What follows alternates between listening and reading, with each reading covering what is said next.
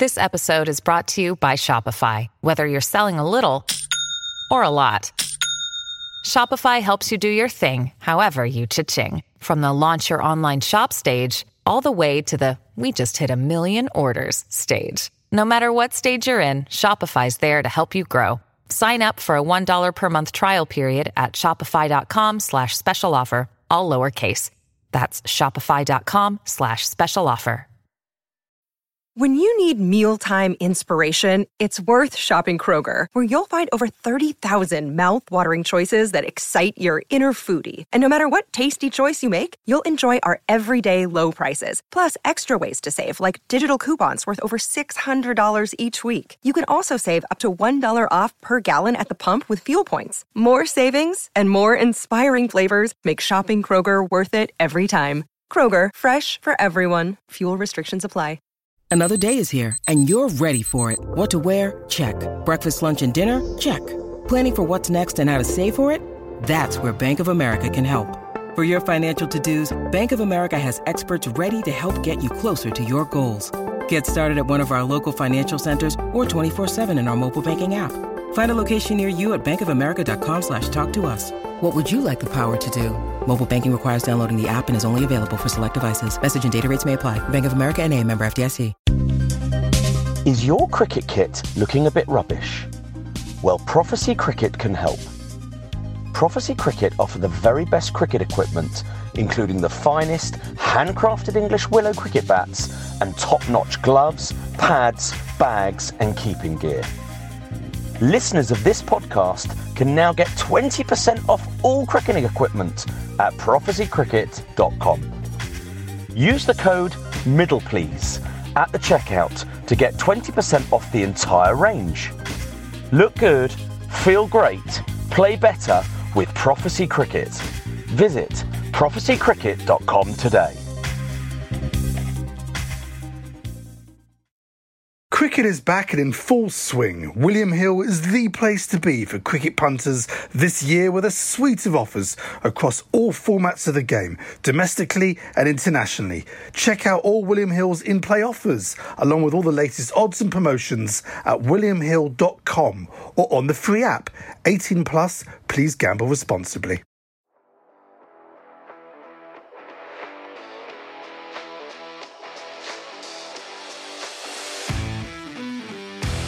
Hello and welcome to Middle Please Umpire. My name is Miles Jupp. I'm joined as ever by 95-mile-an-hour pace bowler, Ashes winner, World Cup winner, completely regular bloke, Mark Wood. Hello, Mark. Hello, Miles. How are you? Oh, ups and downs.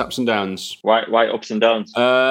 Generally, I'm quite well, a bit discombobulated because I went to London on a train this week, which it's a long way to go. In the current climate, it felt a bit odd. I'm reading between the lines here, Miles, as well, where you said that you've been to London. We've also had Sir Sam Mendes on, and I received this text from you, Miles, the other day. All right, I've got some stuff for today I can send you. Are you happy to just go with it? M. So, you might have not have landed the head role as James Bond, but all of a sudden things are starting to come together. You've been to London. Yeah. We've had Sir Sam Mendes on where you are very friendly with each other. And now you're signing things off as M. Yes. Do you think there's the fact that the M is the initial letter of my first name? Do you think? I don't want to pour cold water on this idea. Certainly, I'm very happy for the idea to be out there.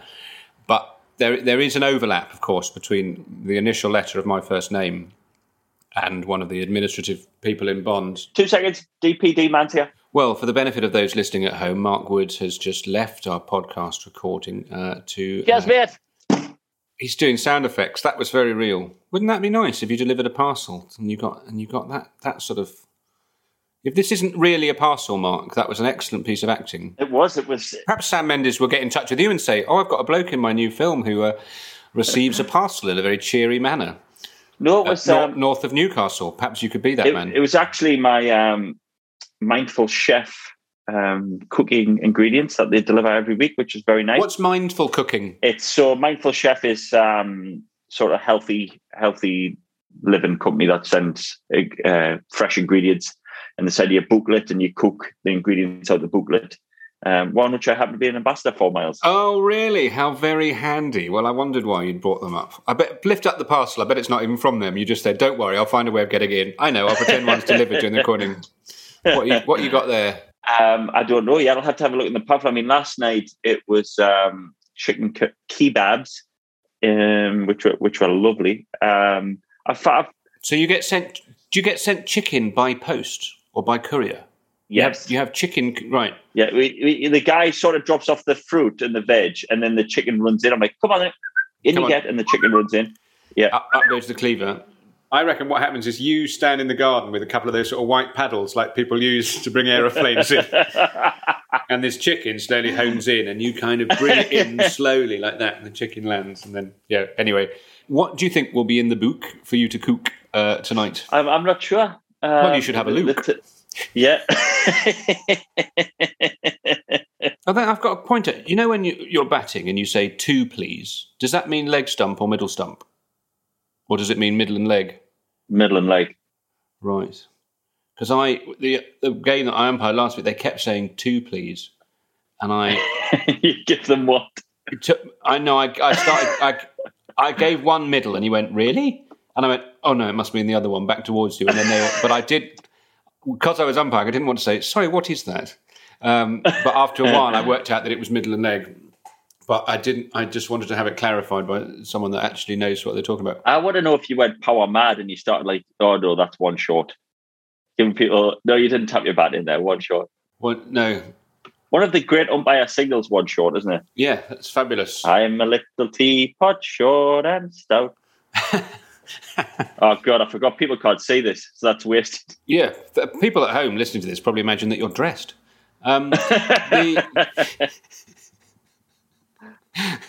Who is the most flamboyant umpire of the current age? Got to be Billy Bowden, isn't it? Is he still going?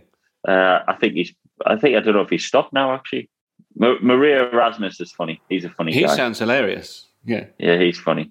Aline Dar doesn't say anything. He doesn't say anything at all. At all. Even if you ask him a direct question, he just nods his head or shakes his head. I think it's my line of questioning. I think I need to get Alim out of his comfort zone and ask him not a yes/no question. You should hit someone on the pad, spin round, and say sauna or steam room.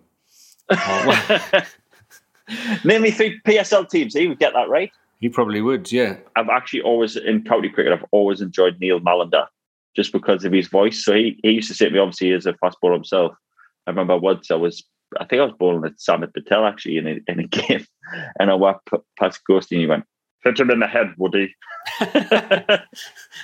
Is this acceptable umpiring to insist that you hit people in the head?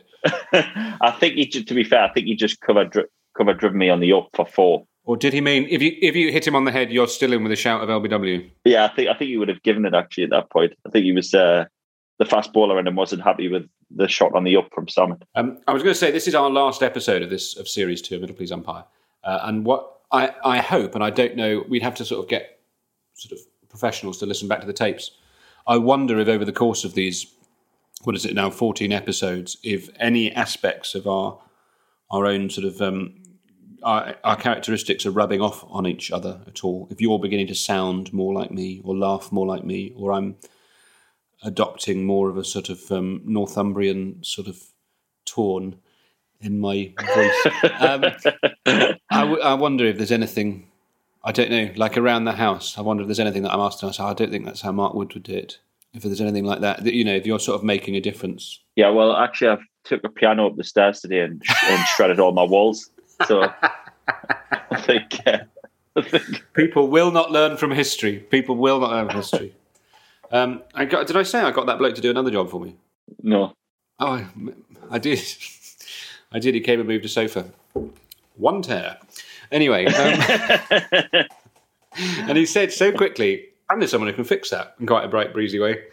I like the way he goes about his business. So what have you been up to, Mark? You're going to play again for Durham, are you? Weather permitting? Yes. Hopefully this week we're playing Worcestershire at home. So if selected, give that a good go and try and get a few more wickets. Thank you very much. Sorry. Yeah. Cheers. Sorry, I'm just having some chicken curried in. Thank you very much.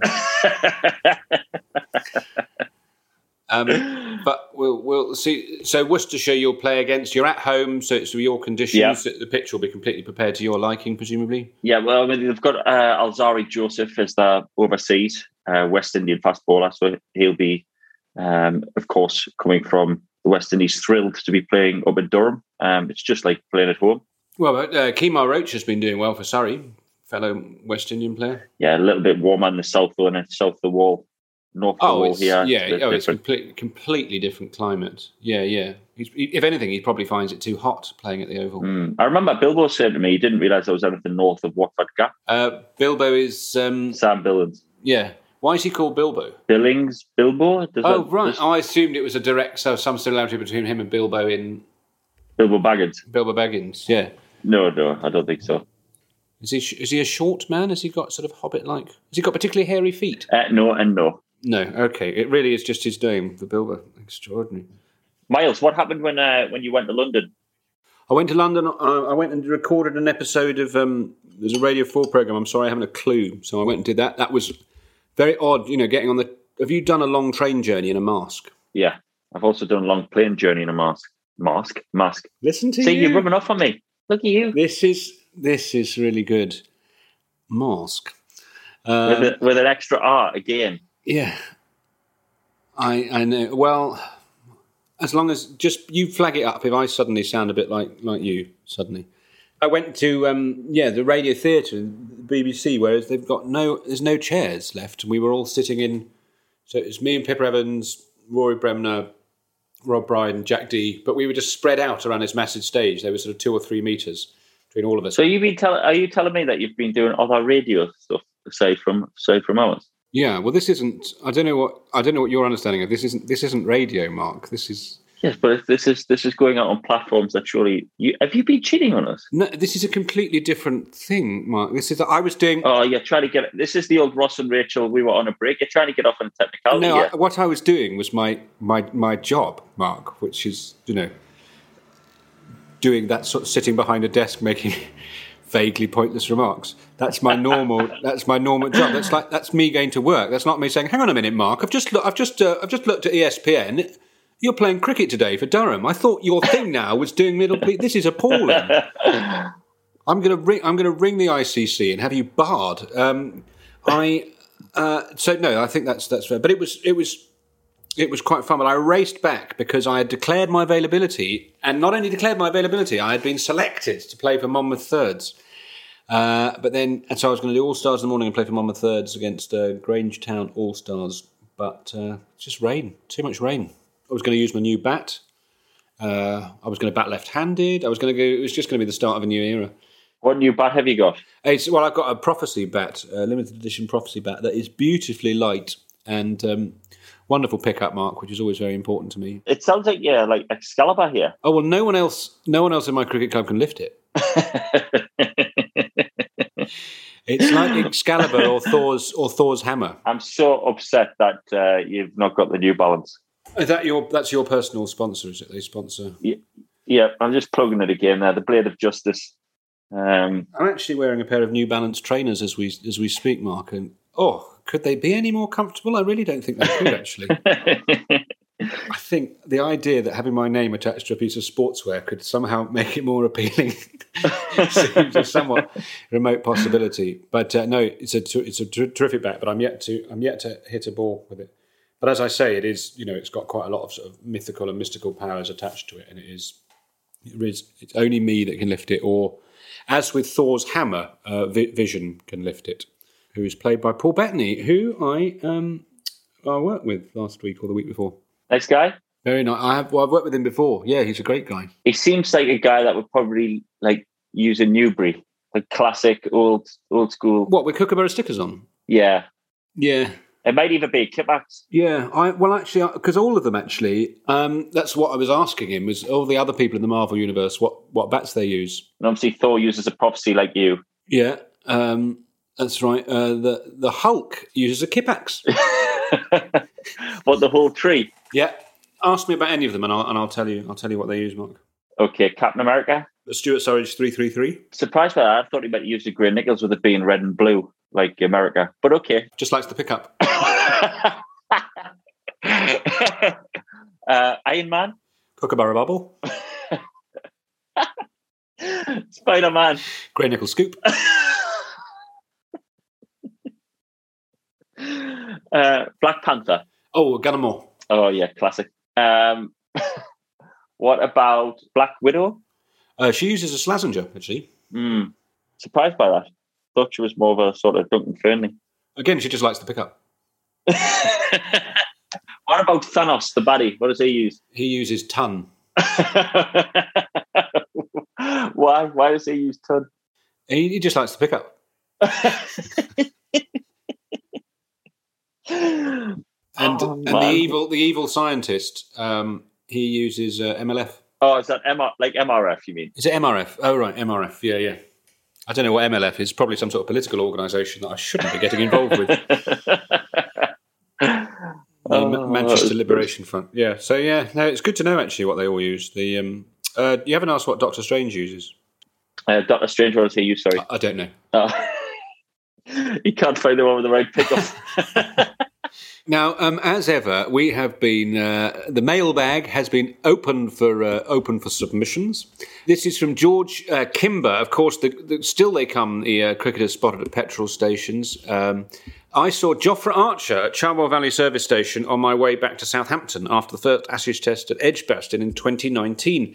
He'd been on 12th man duties that day and was presumably headed back home to Sussex. He'd just beaten me to the queue for KFC. He was very fast. Being a bit starstruck, I left him to enjoy his much healthier version of KFC than our choice and savour that amazing blend of 11 herbs and spices. That's, of course, not the first sighting at KFC. Rory Burns has also been spotted at a KFC. It's amazing. It's amazing, really, when you think about that. These lads go to those lengths of going to KFC when they can have it flown in for free with Mindful Chef. Exactly. Why? Yeah. Does the Mindful Chef send people fast food? Can you get that? Can you get KFC? No. It's healthy, nutritious, balanced diet food. If I could open my upstairs windows and receive like onion rings from a drone, I would. Oh.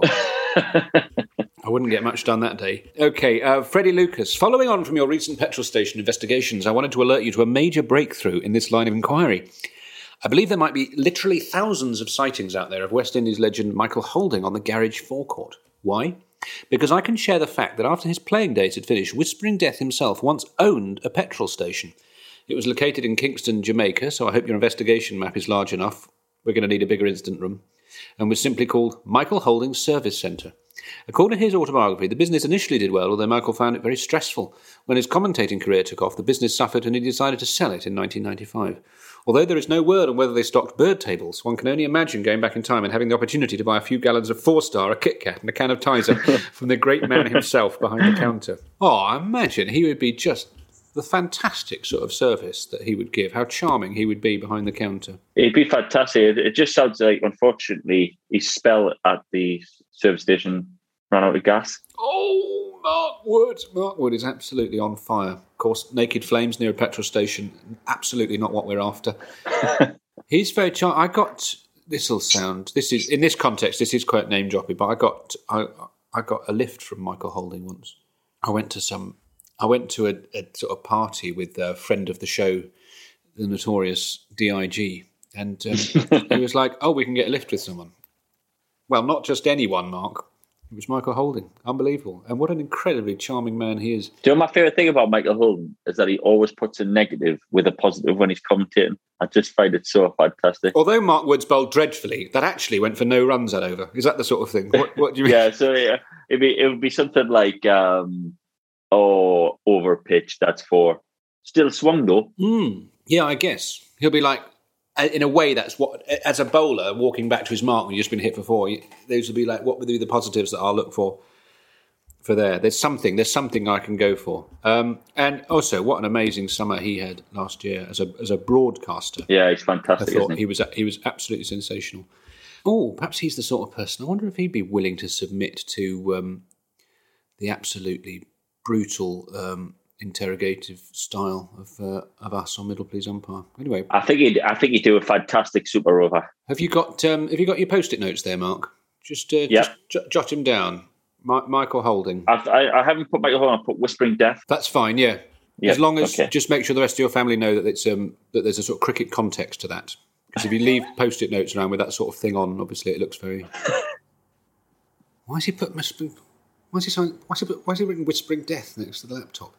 Once upon a time, I was writing what was in the diary on the calendar in the kitchen, and Rachel, my wife, she said, "Why have you written loads of cliches all over the calendar?" And I was like, "What do you mean?" She's like, "It was covered in..." And it was because it was all... It was like panel shows that I was doing. Of course, all things like... Who do you think you are? Why would I lie to you? Who's like anyways when I was a child, but it was those sorts of things. Have I got news for you? Yeah. Why would I lie to you? It's not what you know, whatever. She's like, "Why is it? Why have you..." So I had to explain, because my wife, not reasonably, doesn't have any interest in these sorts of paragraphs. Did not understand. So yeah, put Whispering Death in some sort of context. Okay, we've gone way off. Now then, this letter is, we've asked people for their sort of great club stories and cricket stories that they have. This is from Ben Richards, who says, "Firstly, I'm very kind. I'm hugely enjoying your podcast. Here's a story for the strange things to happen at a match category that took place in 2005, what a summer, when I was 16 years old at school at Sutton Valence in Kent. We hosted the Lashings 11, who played our first team in a charity match. I'd been playing well and had made it into the side, so had the great privilege to be playing against the likes of Richie Richardson, Chris Cairns, Herschel Gibbs, Greg Blewett and more. We fielded pretty tightly and kept them to around 240 in 35 overs. Our batsmen played a sensational innings and narrowly knocked off the runs to incredibly win the game. Emotions were running high, and there was a real buzz around the team and crowd that we'd actually pulled it off. My dad was particularly excited. So much so that when the procession of post-match autographs and team photos had subsided, he caught wind that some of the Lashings players were looking for a way to get back to their hotel about 10 miles away. In his enthusiasm to be part of the day and unbeknown to me, he promptly volunteered his services to give them a lift. As I came out, changed and ready to go home, I was met with the sight of my dad's car parked up on the outfield with Joel Garner, Gordon Greenidge, Jimmy Adams and Henry Alonga somehow crammed into his 1984 Toyota Supra Celica. The vehicle in question was generously described as a 5-seat sports car, but realistically barely fit 2 up front, coupled with a small seat in the back with absolutely no legroom that was suited to some light shopping, maybe a small child in a car seat, and definitely not 3 rather large, fully grown Test cricket legends and their huge bags of kit. I watched them speed off across the boundary rope and down the rope while my dad showed off to his passengers by over-revving the ludicrously throaty engine. I was left sat on the Williams steps for about an hour, waiting for him to eventually return and collect me. That is a fantastic bit of chauffeuring work by your father there. Also been asking people for some of the stories, good or bad, about away trips. This is from Simon. I was playing for Dorchester CC, heading to a fixture at Kilmington, and it was fair to say I was travelling with a rather bad hangover from the night before. Having just crossed the border into Devon and getting close to our destination at last, we phoned our captain to update him on our whereabouts. He asked why we were in Devon, considering the Kilmington we were playing against is in Wiltshire. Who knew there were 2 Kilmingtons? We arrived at the correct Kilmington over an hour late after a nauseating drive along the A303. I think, as someone that gets nervous playing cricket anyway, the thought about doing so with a hangover is... I do remember being dropped off to play a game at Datchet Cricket Club once, feeling... It was about half an hour before the rest of my team arrived, and I spent all of that lying face down with my head in some cold grass. Anyway, those days are very much behind me. It's all about the mindful chef these days. And coffee and onion rings droned in. This is from Joe Frankham. First things first, really loving the podcast. It's been my go-to listen whilst driving my baby boy around to get him to sleep. Well, I hope that we're creating a suitable sort of whirring white noise that sends him off. Happy to be of service. My away day disaster happened 2 years ago during a league game in the West Somerset League. I played for a beautiful club called Churchingford CC up on the Blackdown Hills in Somerset. We were playing a local team, Sampford Arundel. As much as I wish I could give you the stats of the game and who won, I have no idea, as I ended up having emergency surgery after twisting my testicles whilst running into ball.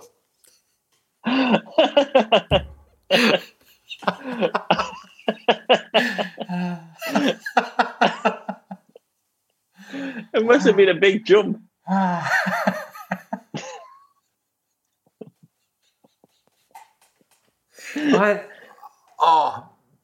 I'm laughing and indeed crying, but not without empathy, because I know exactly the pain that you're talking about. As a 16-year-old who had to spend the night in Leicester Royal Urology Department.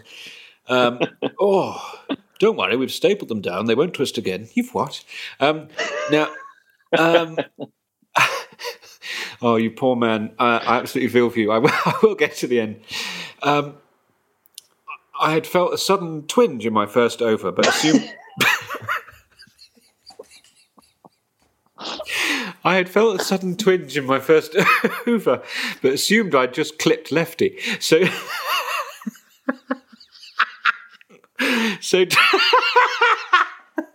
So trotted back to third man and waited for the pain to go away. As soon as I steamed in for my second over, the most excruciating pain hit me.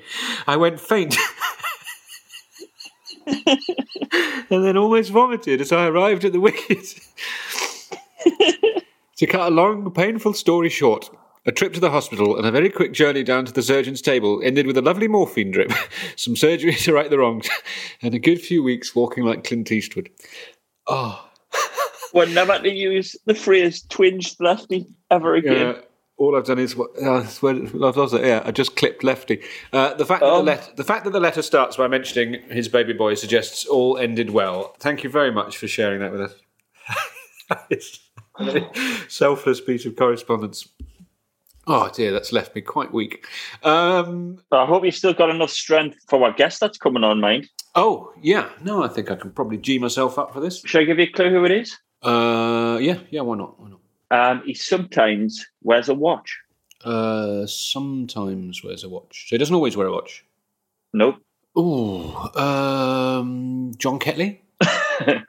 I'll give you one more guess. You're fairly close without being close at all.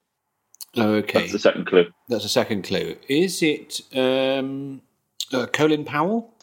No, you're getting closer, though. You're getting closer. You're still far away, but you're getting closer. Think maybe your favourite ever cricketer. Is it one of the biggest heroes in my life and the man who's been my favourite cricketer since 1993? It is. Therefore, it is Mr. It's Mr. Michael Atherton. I'd just like to take a moment to thank our founding sponsors, Cricketers Gin.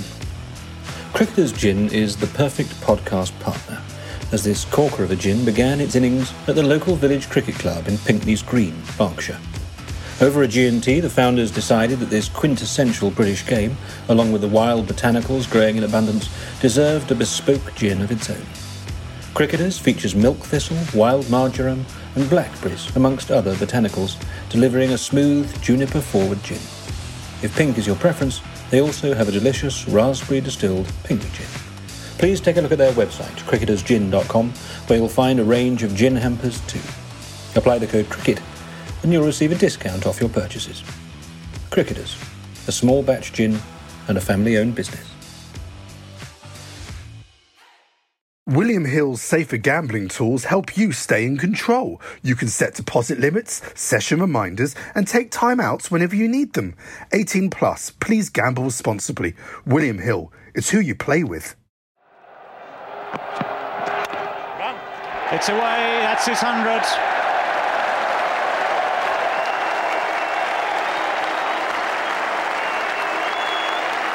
Well, it's a personal triumph here for Michael Atherton. Much appreciated by everyone here at the Oval today.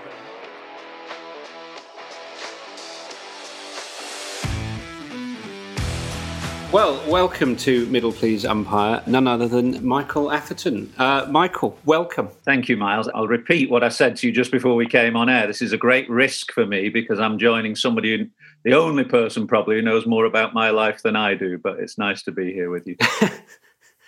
Well, I've got, a ridiculous amount of, as it's turned out, quite unhelpful Michael Atherton information stored inside my brain. Although I was talking to a friend of mine at the cricket club here, he actually named a dog after you in the 90s. And I assume that things like that are the reason you did it, really, to achieve that sort of...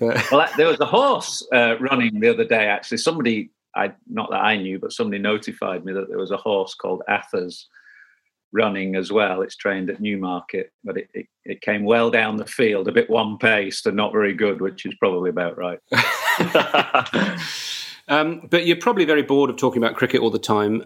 So I wanted to start with, what are you driving? Where do you do your big shop? No, not really. I wanted to go back to 1993. Mark, you must keep reminding me that you're here by waving or making some of your charming... No, well, actually, Miles, I've got just written down here, Miles, rate his questions and excitement and intensity, were they creepy? So I'm going to rate you out of 10 for each question that you ask. So I'm just going to let you crack on here and write down the first question and just then rate it at the end. I beg you, Mark, don't make this difficult. So, if we go back to 1993, okay, so that's when as people know, you're my great cricketing hero, and I suppose it was that summer of 1993, as it happened, in which you became captain. But that, in a way, for you to become captain at that point in 93, given the way that the winter that you'd had in India, where you were sort of not necessarily breaking into a not very successful team. I mean, how did you get from sitting on the sidelines in India to suddenly walking out at, was it Edgbaston your first? First test was at as captain, yes, at Edgbaston. Well, it's very funny, actually, because in lockdown, I've been making a programme about that India tour of 1993. So I've become, although it's a long, long time ago now, memory fades, I've become, really acutely acquainted with that tour once again. One of our players, Dermot Reeve, had a handheld camcorder. You remember those things we used to have in the old days, handheld camcorder. And he throughout that tour took a load of footage, which I managed to get hold of a few years ago. And with Dermot's agreement, I've made a programme about it. So I've got all this fantastic behind-the-scenes footage of a tour to India that was completely chaotic, that you may remember. I mean, there was an air pilot strike. We had to go everywhere by train. The first ODI was cancelled. We lost. We got whitewashed. We became the first England team to get whitewashed in India. Everything that went wrong could go wrong. But throughout it all was a really fabulous kind of spirit amongst the team. So I wanted to make a program about that tour. But you're right. I mean, I didn't play on that tour. I was ill for most of it. I missed the first test in Calcutta as it was. Missed the second test in Chennai. Did play the third test in Mumbai, but had a disastrous run out with Alex Stewart, where we both ended up at the same end. And really, when we got to that start of that summer against Australia in 93, I played 20 odd tests, but I was right on the fringes of the team, really.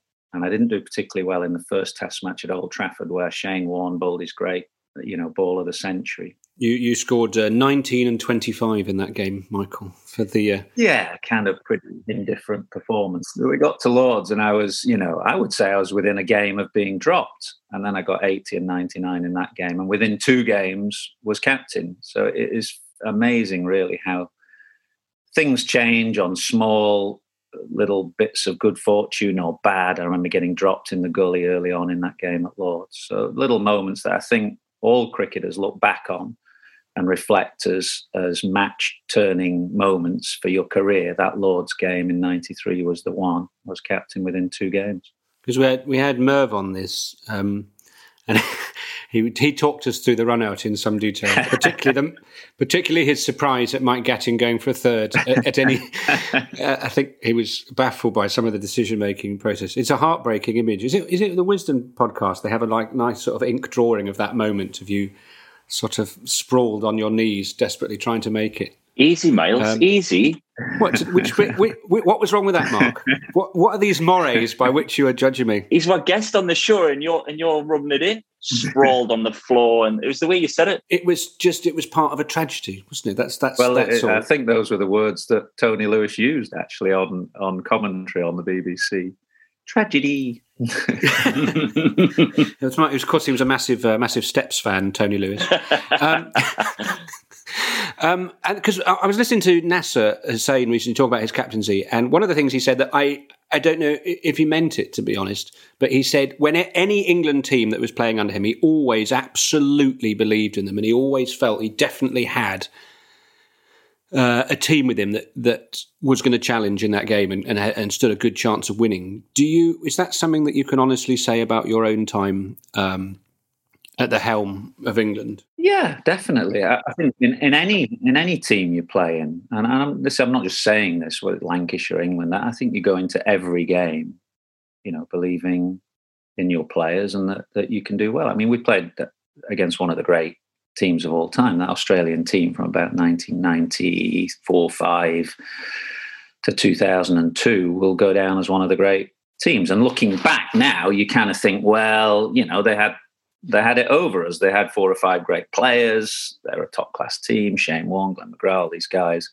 But I never felt that actually on the morning of a game. You just kind of, as Woody will tell you, professional sport is about kind of bluffing yourself as much as anything, both that you're able to compete and that your team will compete. So definitely, every time you walked out, you did so with the belief that you're going to do well. I mean, it didn't always work out like that. And looking back, you kind of think to yourself, well, who were we trying to kid? Because that was a great Australian team for sure. I think so. I for instance, I always felt that, that thing about, say, Ewan McGrath, and I always felt there was a kind of false premise to that, which was that what that meant, the fact that, say, you got out to him 9 times, all that means is you were getting out to the best seam bowler in the best team more than you were to anyone else, which to me should be more of a badge of honour than something to worry about. It was 19 times, I think, by the end. I mean, oh, was it? That was a nightmare, a real nightmare. As any batsman will tell you, when a bowler starts to get it over you, it's just, there's no escape. A 5 test match series, you're facing a new ball bowler all the time, and you play Australia every 2 years.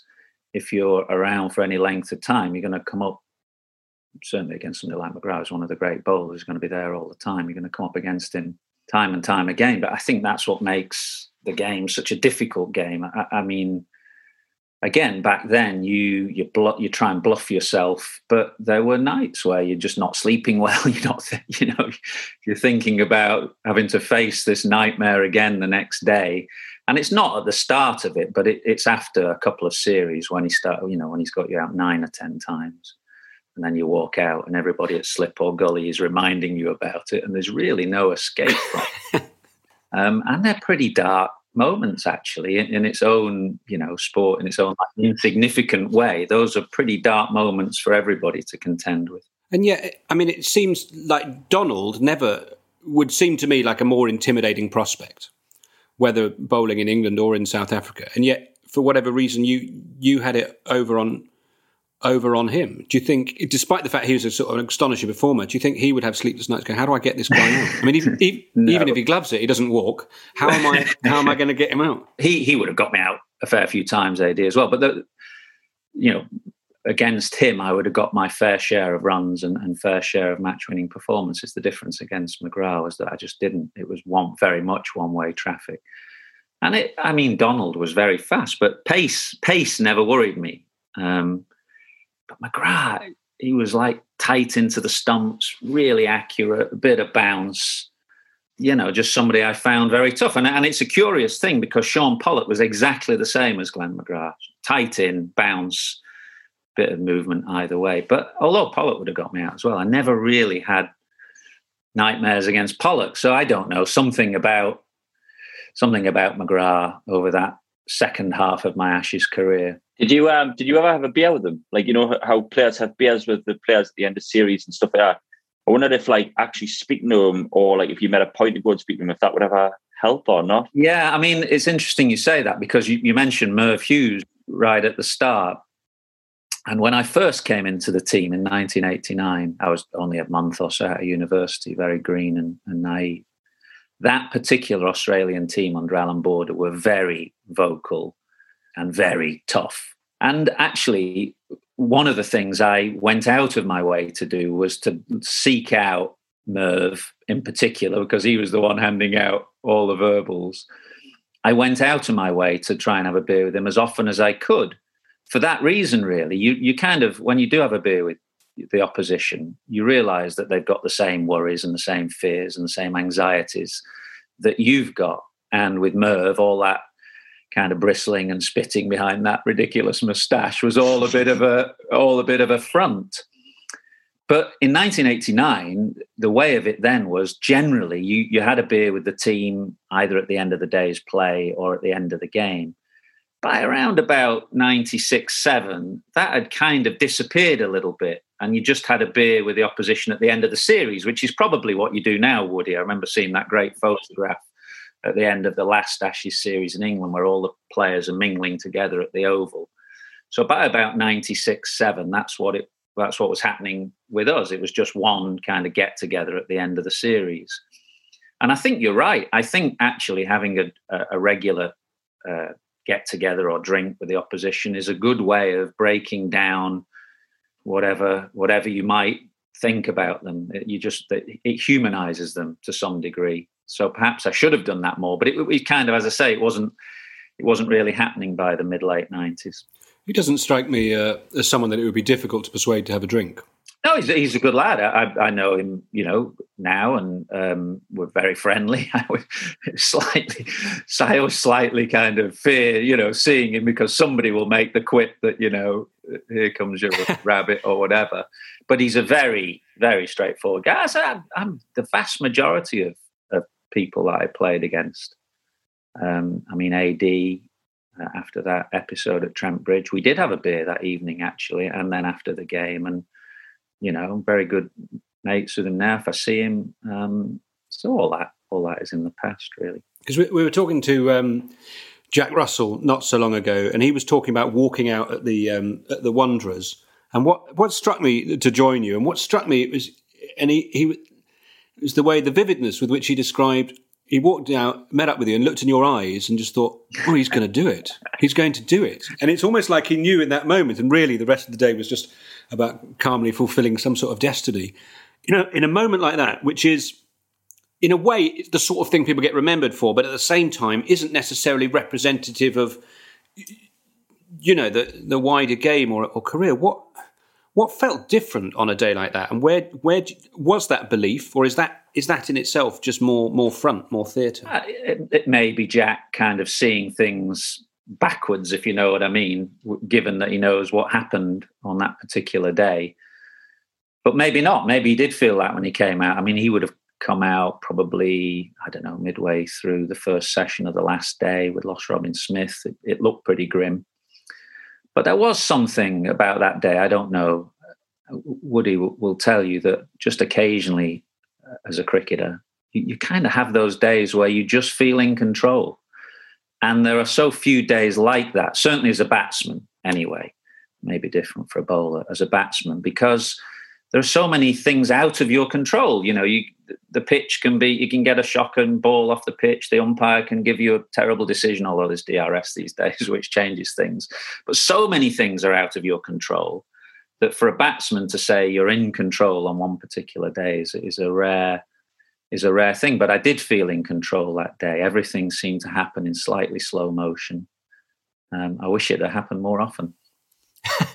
In an innings like that, then, when you're batting for long over a day, have you got time to sort of read the opposition? I mean, can you actually watch their shoulders and their heads go down as it goes on? Can you get a sense that you're winning the mental game? I think I had a sense mid-afternoon. It was a long old haul, and it was quite a quick pitch, and Donald and Pollock were very quick with a new ball. But I think by the end of that fifth day, or late in the afternoon of the fifth day, maybe third new ball or second new ball or whatever became available, you got a sense that they were pretty weary. I remember just before shaking hands with Hansi Cronje, looking round at him, just wondering whether he was going to come and shake hands, and his shoulders had definitely begun to droop a bit then. Because I suppose if it's flattening out, it's just about whether or not you make a mistake, isn't it? I got dropped on 99 at short leg, but that was quite early on the last day, and I'd already scored 2 99s in Test cricket by then, so it would have been an unwelcome third. But it basically hit Gary Kirsten in the chest and went down. But it's the kind of catch that these days you see snaffled all the time by the brilliant short legs. But I think otherwise it was pretty chanceless. So Cronje's shoulders were down, and the more they went down, the more Athers' chest. By the end, he was like Arnold Schwarzenegger. His body language was that good. that you're trying to say, Athers? Not quite. It's the first time anybody would describe me as Arnold Schwarzenegger.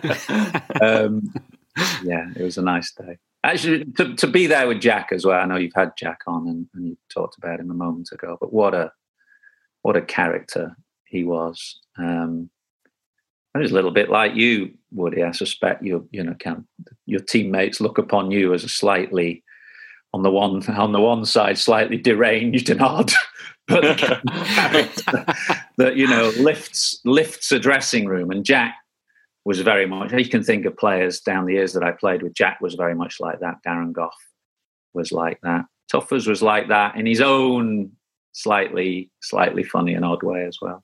Because in quite a challenging time, I guess you could almost have been excused in the 90s for selecting someone purely on personality, couldn't you? And that, like, somebody that's going to bring a bit of joy to this dressing room. When we were talking to Jack, he was describing this hat saga when you and David Lloyd were nearly fired because of the state of his headgear. And I kind of thought, obviously, you had so much responsibility heaped on you in those days. Now, with Mark and that lot, they've got about 87 people following them around all the time. They're like sort of Princess Diana on her wedding day all the time, and they're just, everything's done for them. You have to mark that down, Miles. You've been marked down for that. You were doing well, and I've just marked you down after that comment. It's because I was just watching The Crown. Is all it is. It's just an image and the thing. But whereas you're pretty much, presumably your luggage allowance was taken up with training cones and stuff, and you're doing sort of everything. What I wonder what was the angriest you got, both on the field as a captain or indeed off the field? The angriest? Wow. I remember, bizarrely, given the size of him, Devon Malcolm, I remember him giving him a bit of a volley before his 9 for, actually, against South Africa at the Oval. We'd had this meeting about how we should bounce their tail enders in the same way that they were bouncing ours. And for some reason, we hadn't in the first innings at the Oval. And I remember tearing a bit of a strip off Dev before he then got 9 for. I'm not saying tearing a strip off him had anything to do with his 9 for, but I just look back thinking that was a slightly odd thing to do, because I wouldn't have blamed Devon for cuffing me around the head at all. I remember that in one particular episode. There's lots of them. We lost a one-day game in Cape Town. I remember whizzing a cricket ball across the dressing room and it smashed into a mirror and the glass going a million places. There are, so many memories of slightly losing the plot. So you weren't a kit thrower then? You just placed a kit nicely? I generally wasn't a kit thrower, but just occasionally I'd lose the plot, which probably makes them more memorable. We had, as you know, characters are completely different in a dressing room. Somebody like Gucci, for example, I play with Gucci. If he got out, he would just calmly come in, take his pads off, lay them out all neatly, and within 5 minutes would be, answering his mail or autographing his mail or whatever he was doing. He was amazing the way that he just kept everything internal. Whereas, some people you'd have to clear a space in the dressing room. If Rams or NASA came in having got out, you'd made sure that you just cleared a little area for them to have a crack. But that's I find it hard not to laugh sometimes, me. When people go ballistic, sometimes it's really, really funny. Who's the worst at the moment? Well, the obvious big 3 are Stokes, Roy, and Bairstow. If they come in, sometimes it can be hilarious. I've seen Johnny headbutt his own helmet, which doesn't make sense to me, but it's the funniest. If he needs to let off steam, let it off. But honestly, sometimes it's just you try. The problem is sometimes the fast bowlers are asleep somewhere in the corner of the dressing room, lying on a bench or on a physio's bed, and suddenly, there's chaos happening all around you. Mm-hmm. It's like a scene of Saving Private Ryan. We're trying to pick up Joffrey to get him out of the dressing room just to get him out of harm's way.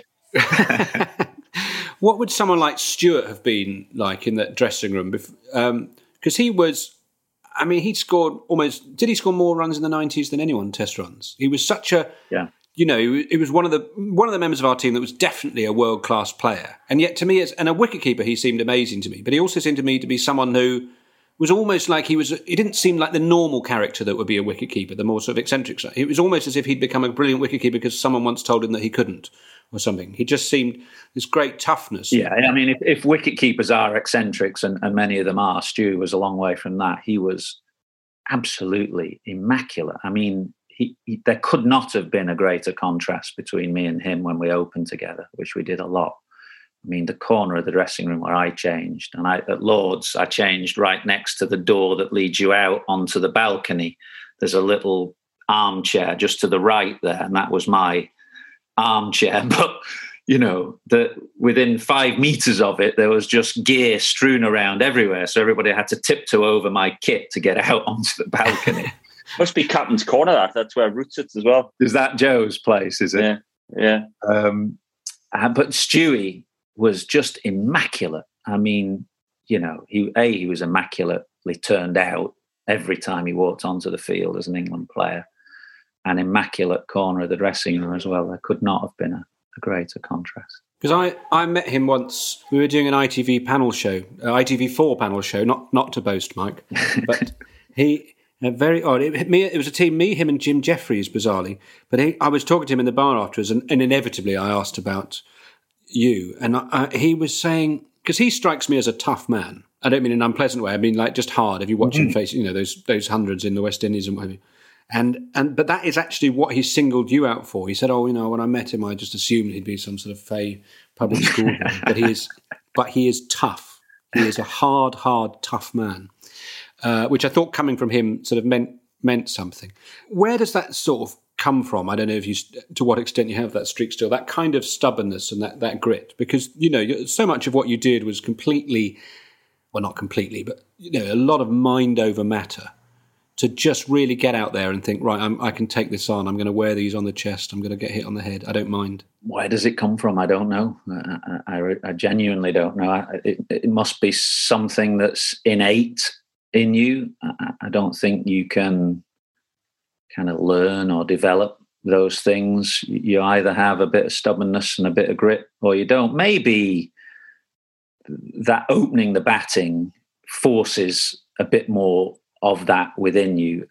You know, a lot of the good openers that I've seen, people like Alistair Cook and Gooch and Stewie that you mentioned, have that. And I think the position almost demands that of you, because it is a position where you tend to get more low scores than others. You know, it's the hardest place to bat in some senses. You know, the bowlers are fresh, the ball's new, all that stuff. So you get more low scores, and therefore you have to kind of have a stubbornness to you that says, even when you're sat on a pair or a couple of low scores behind you, that you're going to go out and do it. Maybe there's something in opening the batting that demands a little bit more stubbornness, grit, determination. I don't know. I think I'm being a bit modest there as well, because I think actually it's not just opening the batting. I think it's the difference between a good county player and an international player.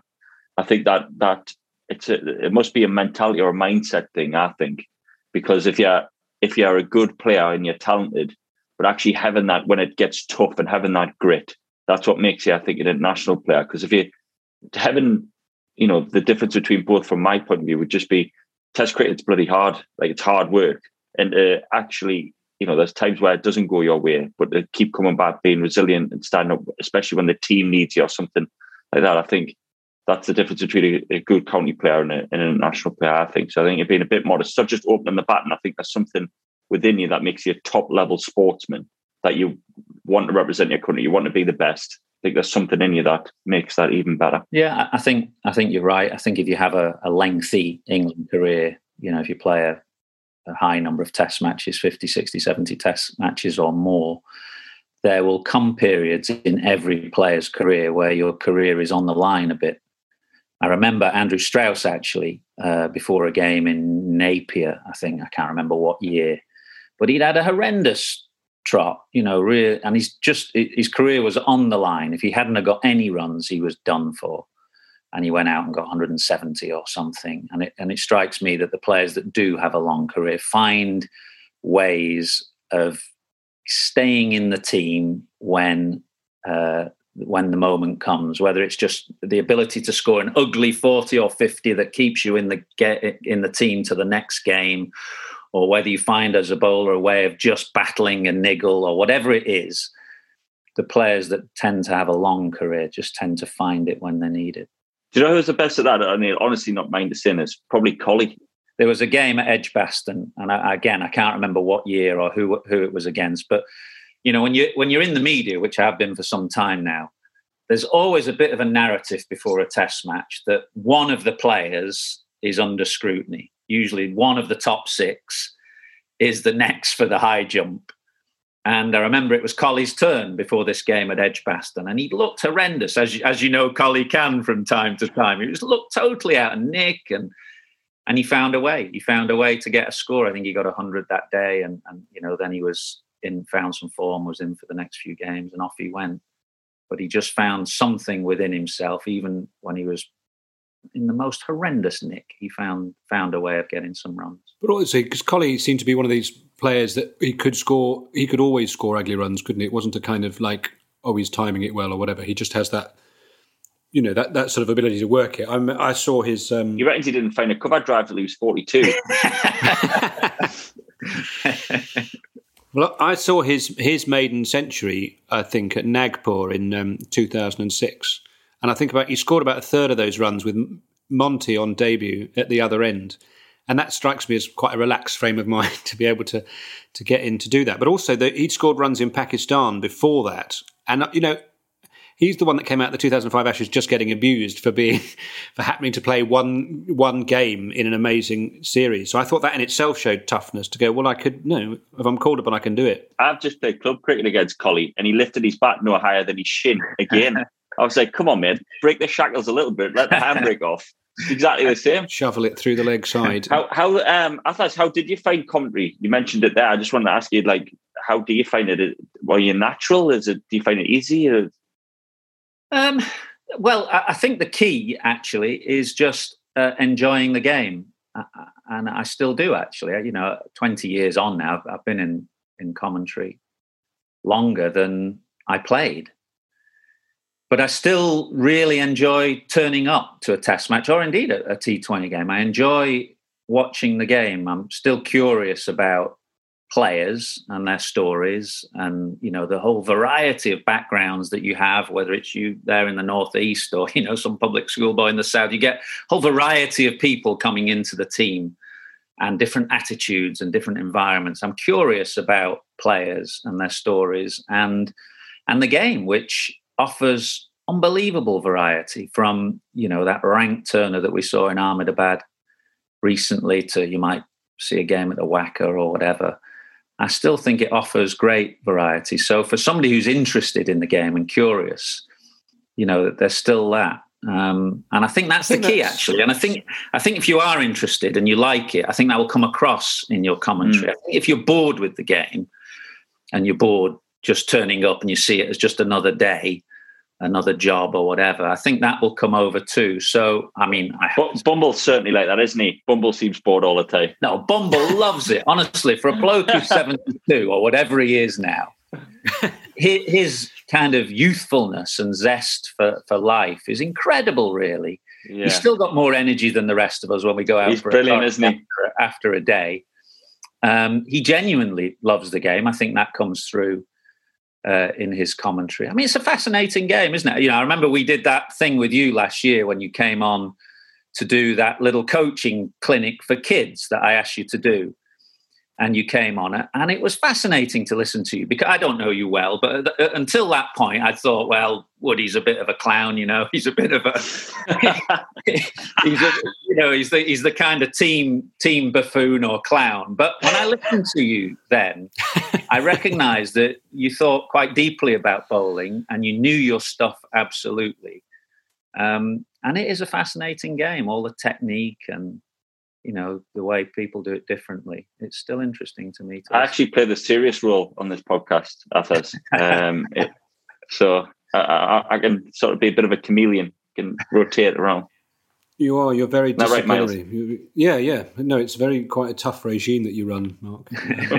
I was going to say, what you do that's quite unusual, Athers, is you engage with people below the line in your Times column, which I suppose that is indicative of a love of the game. The fact that you not only have you gone to the bother of filing your copy, but you actually want to get into, debates with people. I suppose. Why on earth do you do that?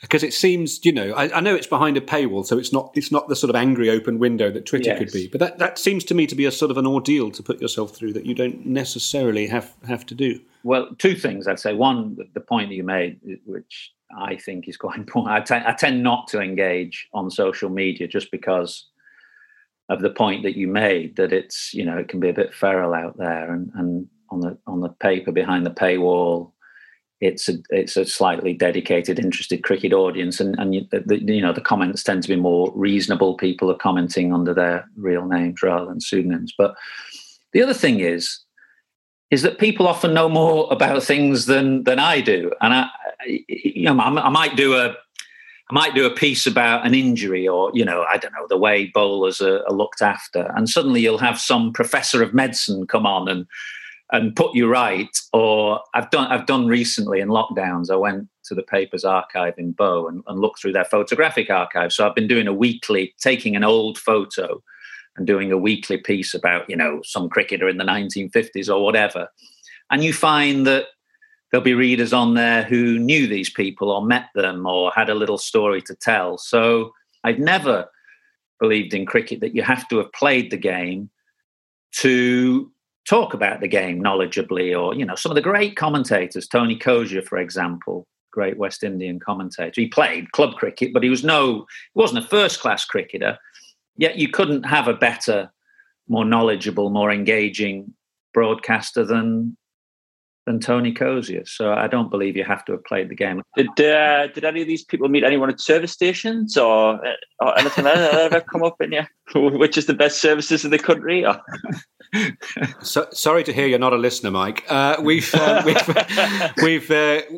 running bizarrely. I told this almost pointless anecdote about once bumping into Joe at a service station, and since then we've put a call out on the podcast, and people have been coming in. People have been sending us messages about cricketers they've spotted at service stations, and we've been debating how people should do them. But there was someone that's seen you. Athers hasn't been spotted, has he? No, it was the day after your. You remember 95 at the Oval on the last day. You scored 96, and some people that had been at that game then saw you the next day at a service station, and they said reading, and this, I'll be honest, this surprised me, although ultimately the same paymaster, reading a copy of the biggest selling daily paper in Britain, which had you on the back. Was that the game where you met me or asked for an autograph and near my car? Yeah, we go. Oh, yeah. I knew you'd remember. The biggest disgrace of a car that you've ever seen. It was, yeah. I think it was either then. I'd often go to the Oval Test on the Harleyford Road. Yeah, there's that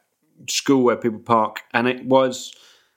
Yeah, now was it that? It was either that, or I think it was the Pakistan game, maybe the year after. Yeah, and I got your autograph by your car, and it was just because I spoke about it when I did that thing at Lord's. On your drive outside your front house. It was unbelievable. It was hard to believe that this was someone that held down like a really quite highly considered job, as part of sort of someone that would put on a suit and tie and go to meetings and institute. It was just, I've never seen it. It was like the lady in the van. Well, it would amuse you, Miles, because I took my lad's car up. He's at Leeds University, and I took his car up about a few weeks ago and to drop it off for him. And I went to knock on his door, and he tried to stop me going into his room. He's a student, of course, a first-year university student. His room, I mean, I've never seen a bigger disgrace than his room. And that is coming from me. He almost tried to stop me going in to have a look at it. So, like father, like son. I can't believe you've sent him to Leeds with a Lancashire connection. How has he gone to Leeds? I know, it's now to do with me. What can you do? I had a flatmate at university who was a medic, and he was I'm not very tiny, but I remember the sort of person that you would occasionally have to leave notes on his door.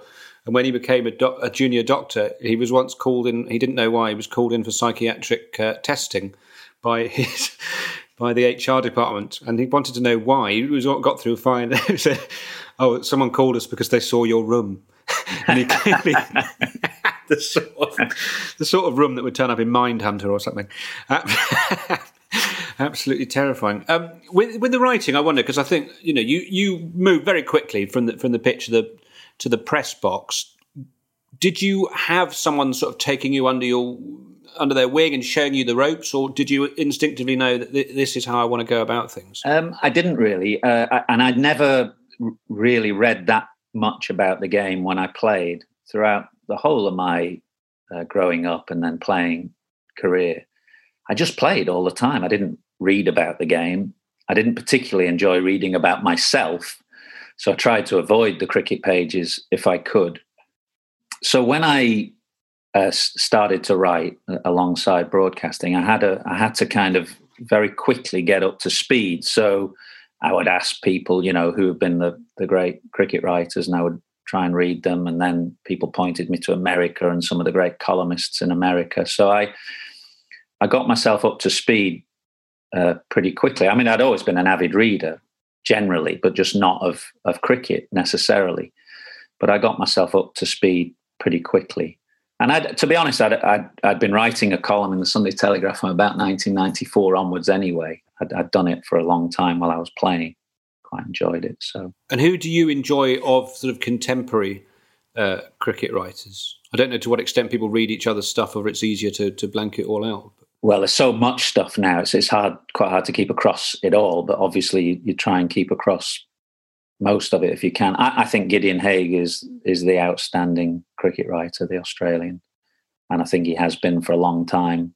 Some of the books that he's written, I think, will go down as some great cricket literature. His match reports are fantastic. He's completely fearless, not afraid to upset anybody in copy and print, but is fair and empathetic as well. He still plays the game, actually. I think that comes through. He still plays. He's older than me, 57 or something, but plays for his side, the Yarras in Melbourne. So I think he's the outstanding cricket writer of the day for sure, and will go down as one of the great cricket writers. Athers, if you were to open the baton with Miles, what would you say to him? What would you tell him? So you're his hero. He's at the other end. What are you going to say to him to get him going when he's with Monmouth Fourths? What are you telling him? Monmouth Fourths. I'd tell him we're going to be great. It's going to be the greatest opening partnership that's ever been for Monmouth Fourths. Obviously, Miles. This is exactly what I need to hear. Well, I'm thinking of declaring my availability this Saturday. I've got to do my first All Stars session.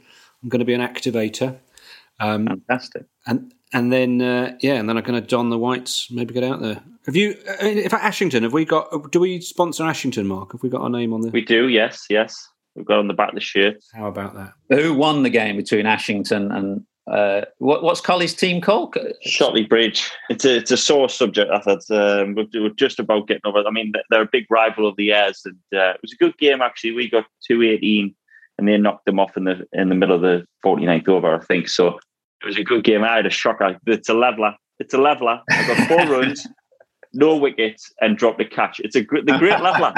The great leveller. It sure is. If that's how I get on for Monmouth Fourths next week, I'll be quite happy with that as a return.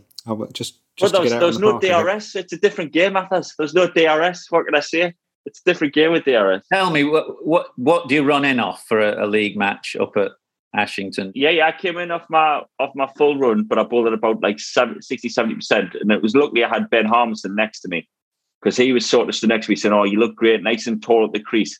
If it had been the captain Sheep, he'd have been like, "What are you doing? Get him out, we need a wicket." So luckily I had someone that knew what I was trying to do, and I was very lucky. So the last thing I want to ask you, Athers, really is from my personal point of view, because it relates to me a little bit, is around the sort of injury side of things. I mean, it's obviously well known that you had a sore back and stuff at times, but did you do a lot of things behind the scenes that people wouldn't know about? Like, was there a lot of sort of medical stuff, physio? Did you do a lot of stuff in the gym? Like, how often that people wouldn't know about? Well, for the benefit of the tape, Mr. Atherton laughed at the suggestion that he spent time in the gym. Yeah, I know. It's a different time, obviously. What I did do, Woody, which wouldn't be allowed now, is live off anti-inflammatories.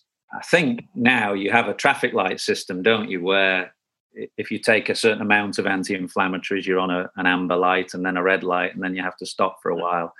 I basically took... But you can eat or drink anything now you want.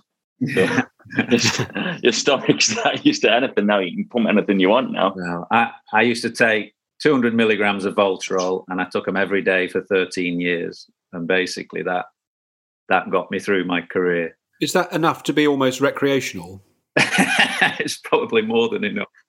Can you not see the radioactive glow around him now? As he's on screen here. No, but yeah. So I had a back operation very early on, back in 1990. But in those days, the kind of care and attention that a player would take for granted was not really there then. So I found Pilates myself and found kind of ways of trying slightly alternative treatments, but essentially. And how often would you do that? Because obviously for people that don't know, like obviously behind the scenes you do a lot more than what people think is just injury. So how often would you do that? Was there lots of exercises? Was it just one or two? Yeah, I tried to do that most days, core strength. And, the coming back from injuries is one of the great untold stories of sport, isn't it? The long, lonely hours that you have as a player away from the rest of your teammates with the physio or whatever. They're pretty lonely and dark moments, and you've had more of them than most. But I think without the anti-inflammatories, I wouldn't have been able to play, actually. Mine was a kind of inflammatory condition more than anything. It affected various parts of me. But I think without the Voltarol, I would have really struggled. So it was just a case of popping a pill in the morning and the evening and, getting through. So when you're in a retirement home, you're going to be completely sort of au fait, really, with how the day should run. It's going to be a very smooth transition. A smooth transition. I got off the Voltarol, actually, very quickly. Is that the trolley coming round? Marvellous. I got off it really quickly after I stopped playing. The doctors you couldn't get it as readily as you could when I played, and it became more difficult. So I just managed to get off it, thankfully. Of all the people in the world whose time I would not want to waste, you rank extremely highly, Mike. So I'm going to ask one final crickety question before we do Mark's super over. And that would really be, can you see any similarities in personality between Raymond Illingworth and Chris Silverwood? No is a very simple answer to that. The two great Yorkshire and England supremos, from Ray Illingworth to Chris Silverwood, and both are at vastly opposite ends of the spectrum. Well, let me breathe a sigh of relief on behalf of so many cricket lovers out there. Mark, have you got your item ready? You better believe it. Do you know what this is, Mike? I do. Right, Mark would super over. Then my only job is to time. Sorry, cut to the time. Okay, quick.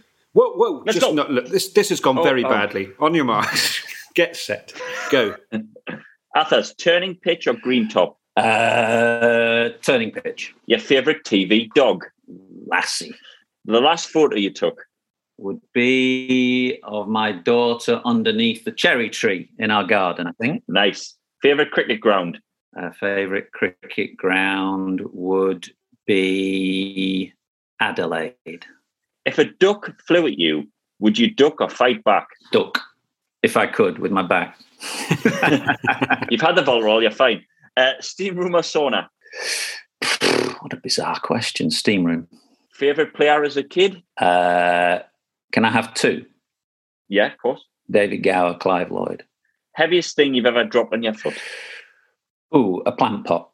What's the worst thing you've been bitten by? Ooh, worst thing I've been bitten by, a wasp. I was nearly sure you were going to say Miles Jupp autograph there, but that's fine.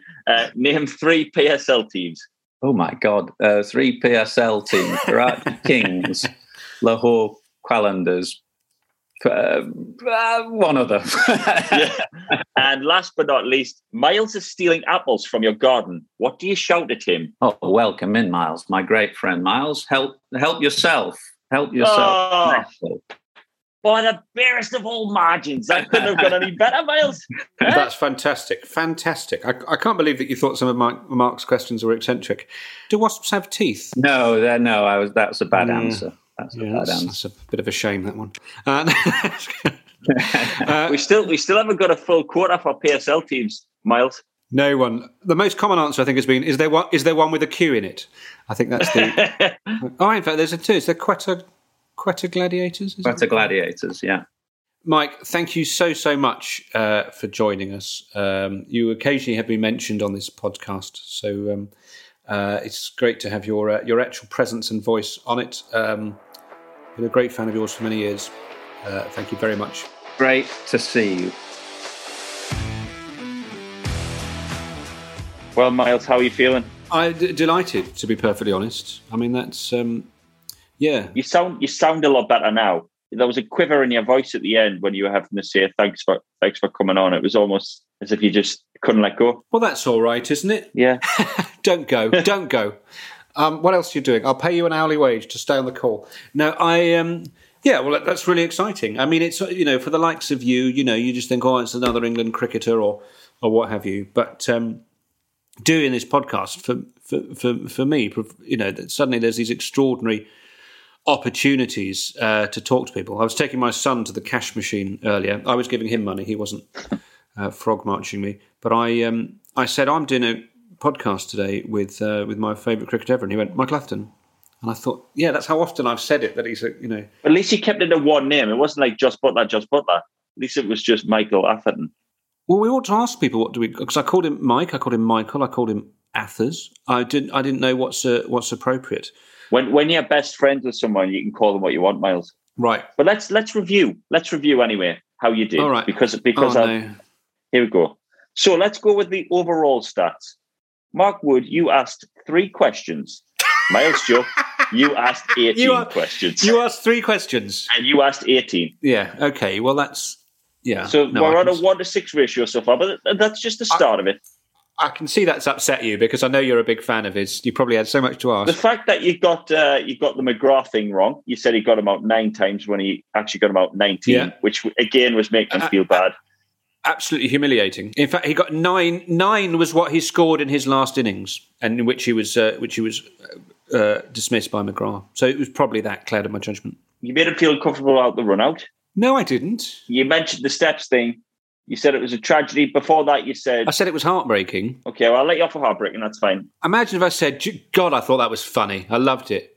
So much funnier than you being running out in 98. I didn't. I said it was heartbreaking. That's all right, isn't it? Okay, yep, that's fine. I felt like your first question... I didn't say I took my clothes off and cried in the garden. Do you know what I mean? I just said I thought it was heartbreaking.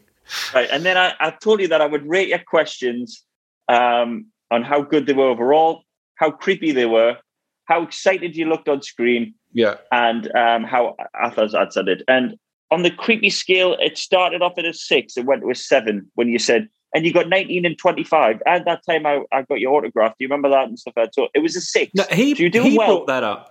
He brought up me getting his autograph. But you said I was hiding in the garden and I came out, and I mean that was creepy. You can't score me based on things that have only happened in your imagination, Mark. That's completely. Look, I'm sorry. It says 7. Lies cost lives. If we've learned anything during the recent TV watching season, lies cost lives. Mark. I've got you as a 7-8 overall for your questions. I thought they were very good questions.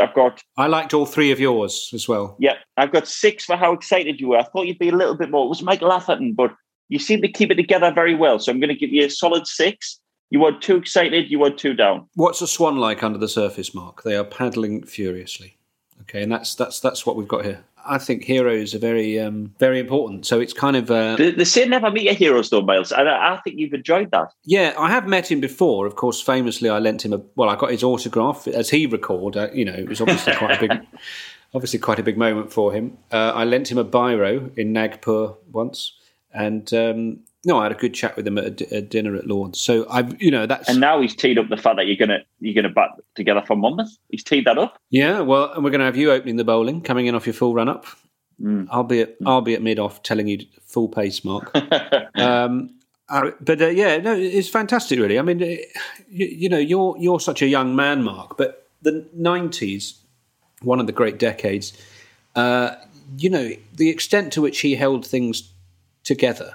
To which extent which he was just, one of our, we weren't necessarily overly blessed with world-class players. Yes, you had like your Goffs and your Stewarts, but he really he was astonishing. He was a sort of titan, really. So how great to talk to him about it. How sort of modest about it is. And I kind of like the fact that sometimes in these things you ask someone a big question, and their honest answer is, I don't know, because it means that some things just are, and that's I'm perfectly happy with that. And of course, we now know that from what he said that in his column where he speaks to people.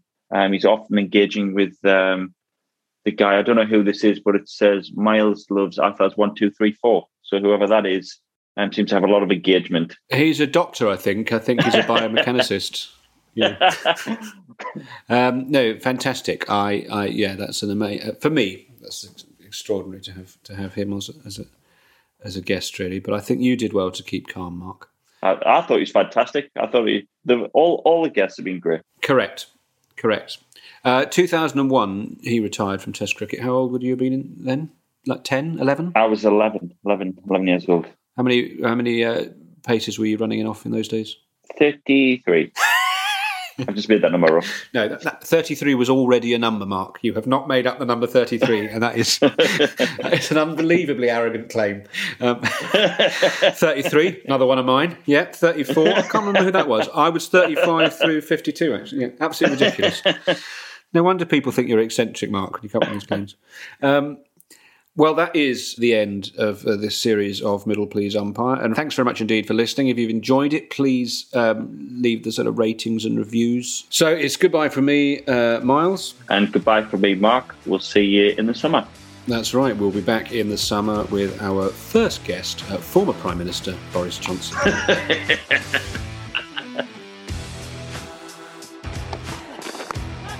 Should be taken and is taken. Brilliant from Mark Wood. What a spell this has been.